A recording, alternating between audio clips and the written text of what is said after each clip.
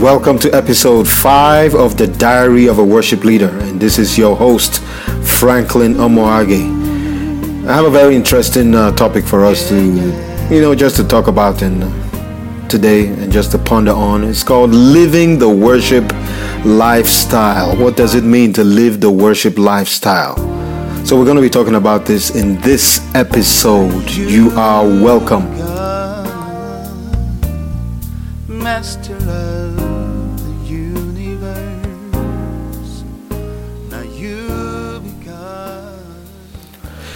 Yes, it's another good day. It's a good day to be alive. All praises be to God.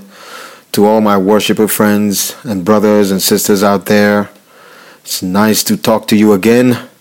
For those of you who have been ardent listeners to these podcasts that we've been sending out, thank you so much, and may God bless you, and keep listening, and I promise you that you will learn something. You will learn something. So always stay tuned to this podcast. Today I just want to talk about living the worship lifestyle. For those who've been listening so far to these podcasts that we've been putting out there, you will see that I have been emphasizing mostly on the person, the man, the person. On the person rather than on the techniques and how to sing and 5 ways to make your voice better, 6 ways to get good vocal production and all that kind of thing. This is very deliberate because I believe in terms of setting a foundation for a worshiper, we have to first have a worship lifestyle. It's more important to prepare the man before the message. Preparation of the man becomes first before the message. There's this preacher I always listen to. His name is Andrew Wommack, and I learned that from him, talking about preparation of the man before the message, that the preparation of the man is more important than the preparation of the message. So the person first and then the message. Because it's simple. You cannot drink pure water out of a dirty pipe or a cistern. It makes no sense. You pick up a dirty hose and the water that's coming out of it is pure, but the pure water is being tainted by the dirty hose. So living a worship lifestyle, we are worshipers. We are called to lift the people into worship. We are called to worship and to lead praise. So whether you're a chorister, whether you're a worshiper, a worship leader, instrumentalist, this is what you have been called to. You are called to lead people into praise.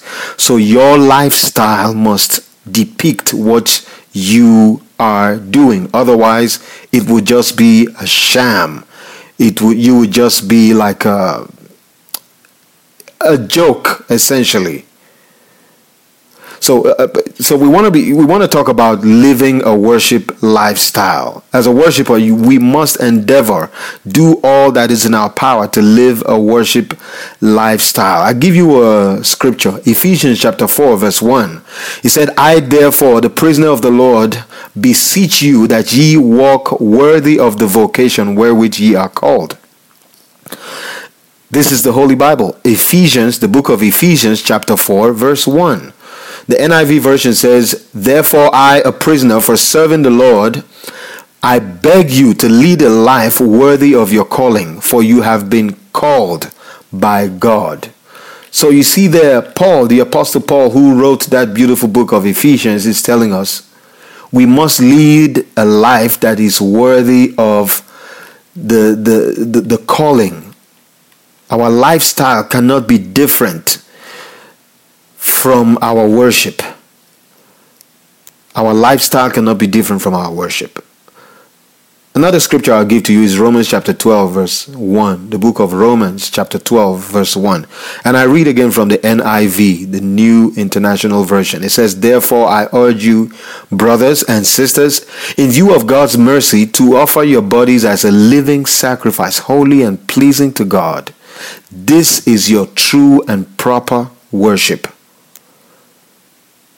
So our bodies should be living sacrifices, holy and pleasing to God. This is our proper worship. I keep saying it here and I cannot emphasize it more, that you cannot give what you do not have. If you don't carry God's presence, you cannot give it to the people. It would just be all a joke. This is not games. This is not, yes, being a worshiper is fun, but it's not all about games. It's not all about trickery. It's not all about deceiving the people. You must have the presence of God to carry, to give to the people. So if you're asking that question, why is my worship not effective? This is one of the reasons. You may have skill to the high heavens, but if you are not carrying the presence of God, you cannot actually minister to anybody. You can only minister to their flesh, but you cannot minister to their spirits. And ministration to the spirit, that is what is more or most important to God. So if you are supposed to be a carrier of God's presence, you should live a life that depicts that. We should not live double lives as instrumentalists who play in the house of God, as choristers, as worship leaders. You cannot afford to live a double lifestyle. We must mind how we live our lives. We must mind what we watch. We must mind what we say. We must mind the way we live our lives to the people of the world, to the outside. It's very important, inside and outside. Your worship should be the same inside and outside. So if you carry God's presence, you must live a life that is worthy of that. Because we're leading people into the presence of God. We're worshiping. We're bringing down the presence of God. I heard a brother of mine say this this past weekend. And he said, praise is the only thing we do that God is obligated to come down. How powerful. Praise, worship. This is the only thing that we do where God is obligated to come down. The Bible says he inhabits the praises of his people. He comes to inhabit our praise. So one thing, if I know anything about God, he never looks on your outward appearance. God is all about what the position of your heart is. When it comes to God and the things of God, he is more concerned about your attitudes more than your actions. The why of what you are doing, of what you are doing. God is more interested in that. So, child of God, man of God, chorister, instrumentalist, singer, those who have been called to lead worship, to lead the people into the presence of God, we must live a lifestyle that shows that we are serious with what we are doing.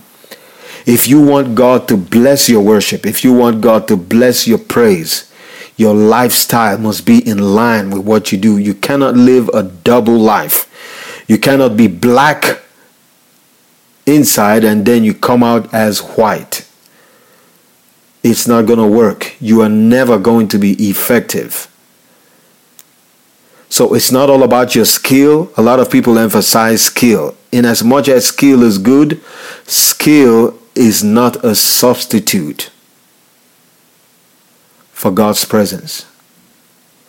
Psalms 78 verse 72, it said, so it's talking about David. He said he fed them according to the integrity of his heart and guided them by the skillfulness of his hands.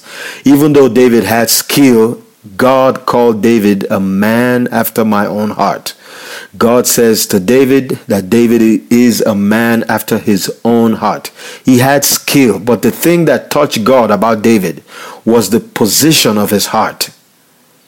So as a child of God who is a worshiper, who leads praise, who is called to lead people into the presence of God, our lifestyle is very important. We lead a life that is worthy of God's praises. God, your worship, your praise, you must be a worship and a praise. To be an effective worshiper and a praiser, you must be a worship and a praise to God. You must understand that your body is the temple of the Holy Ghost. 1 Corinthians chapter 6 verse 19 to 20, it says, "What? Know ye not that your body is the temple of the Holy Ghost, which is in you, which ye have of God, and ye are not your own?" It says, verse 20, "Ye are bought with a price. Therefore glorify God in your body and in your spirit, which are God's." So your body is for God, your spirit is for God. Your lifestyle that you lead will determine whether the presence of God will follow your worship or not. Okay? It's not a matter of skill. Skill is okay, but skill is not the thing that will take you there. There's something else I noticed, and I'll talk to my instrumentalist brothers and sisters now. Those of you who play the instrument for God, may God bless you. I know for me, if I don't have someone who plays well, I cannot really flow. I cannot really worship well. But when I hear the right chords and the right music, worship flows well. So I thank you guys for that. I thank you guys, those of you who God has really touched, and you are doing this your trade. You are using your skill to glorify God. But I want to talk to my instrumentalist brothers and sisters now. There's one thing I notice about instrumentalists, and this is kind of rampant all over the place. You see, they play, they come into church, and they, a lot of them, not all of them, but a lot of them do this. So my brothers, please, this is not something that we need to do. If we do it, we need to change. You come into the church, you play your music, and when it's time to listen to the word or the message, they walk out. You don't see them sitting down listening to the message. You don't see them sitting down listening to the word of God. They just walk out. And the next time you see some of these instrumentalists is when they're about to lead a song for the offering or a kind of praise song. Then they run back into the church to go and play their instrument. At the end of the day, if you live this kind of a lifestyle, what are you going to say to God when the hour comes when you and I will have to face him? It's good to be an instrumentalist who has skill and also who has integrity. Your heart must be in the right place. Your skill doesn't thrill God. It's the state of your heart that thrills God. It's not all about your skill. It's the state of your heart that thrills God. So please, let's stop this attitude. For those of us who do it, please call yourself to order and understand that bodily exercise profits a little, but it's the word of God that is profitable unto all things. The Bible also says, "Man shall not live by bread alone, but by every word that proceeds from the mouth of God." It will be a big tragedy to having lived your life inside the four walls of a house of God, and at the end of the day you miss your reward. You miss heaven. So, children of God, especially my instrumentalist brothers and sisters, I urge you to have a change of heart. If you are part of those who imbibe this kind of attitude, it is not good. Please call yourself to order. Call yourself to order and understand that in as much as you play your instrument, it's also best that you sit down and listen to the word of God. Let the word of God fill your heart richly. Stop playing the prostitute, jumping from one place to another. If you want to go and help your friends and their churches, fine. But you must understand that you must have a home church and you must have a place where you sit down and listen to the voice of God. Because that is the only thing that will make any impact in your life. At the end of the day, your skill will end here. It will end with accolades. It will end with standing ovations. But at the end of the day, you don't want it to end without being in the presence of God on the last day. So this is something that it's been strong in my heart that I felt that I should put out there on this podcast for anybody who cares to listen to it. So friends, brothers, worshipers, choristers, musicians, please Let's live a worship lifestyle. Let our worship be consistent with our lifestyle. Let our worship be consistent with our lifestyle. Remembering that our bodies are the temple of the Holy Ghost. And God will bless you as you do so. And I pray for you that the Lord will continue to be your strength. He will continue to give you grace. He will continue to guide you in all the things that you do, and He will continue to lift you up and cause you to prosper in every area of your life in the mighty name of Jesus. Amen. So I just wanted to put this out there. Living the worship lifestyle. It's important to live the worship lifestyle. I had another topic for today, to talk about on this podcast, but I felt this was more urgent. I felt deep down inside me to share about this first before we go to other things. Please stay tuned for the next episode. This is episode 5. Episode 6 is going to be caring for your vocal instrument. I'm going to try not to be too technical. So we're going to be talking about caring for your vocal instrument. We're going into some training now. So we've been talking all about preparing the man and preparation of the person and having the presence of God all this while. So we're going to go into, swing into how to care for your vocal instrument. You do not want to miss this. Your whole body is a vocal instrument. You are a vocal athlete. I'm going to be sharing some things with you just to know how to care for your vocal instrument. So till the next time, please feel free to send emails. You can send your email to worshipandspirit@gmail.com.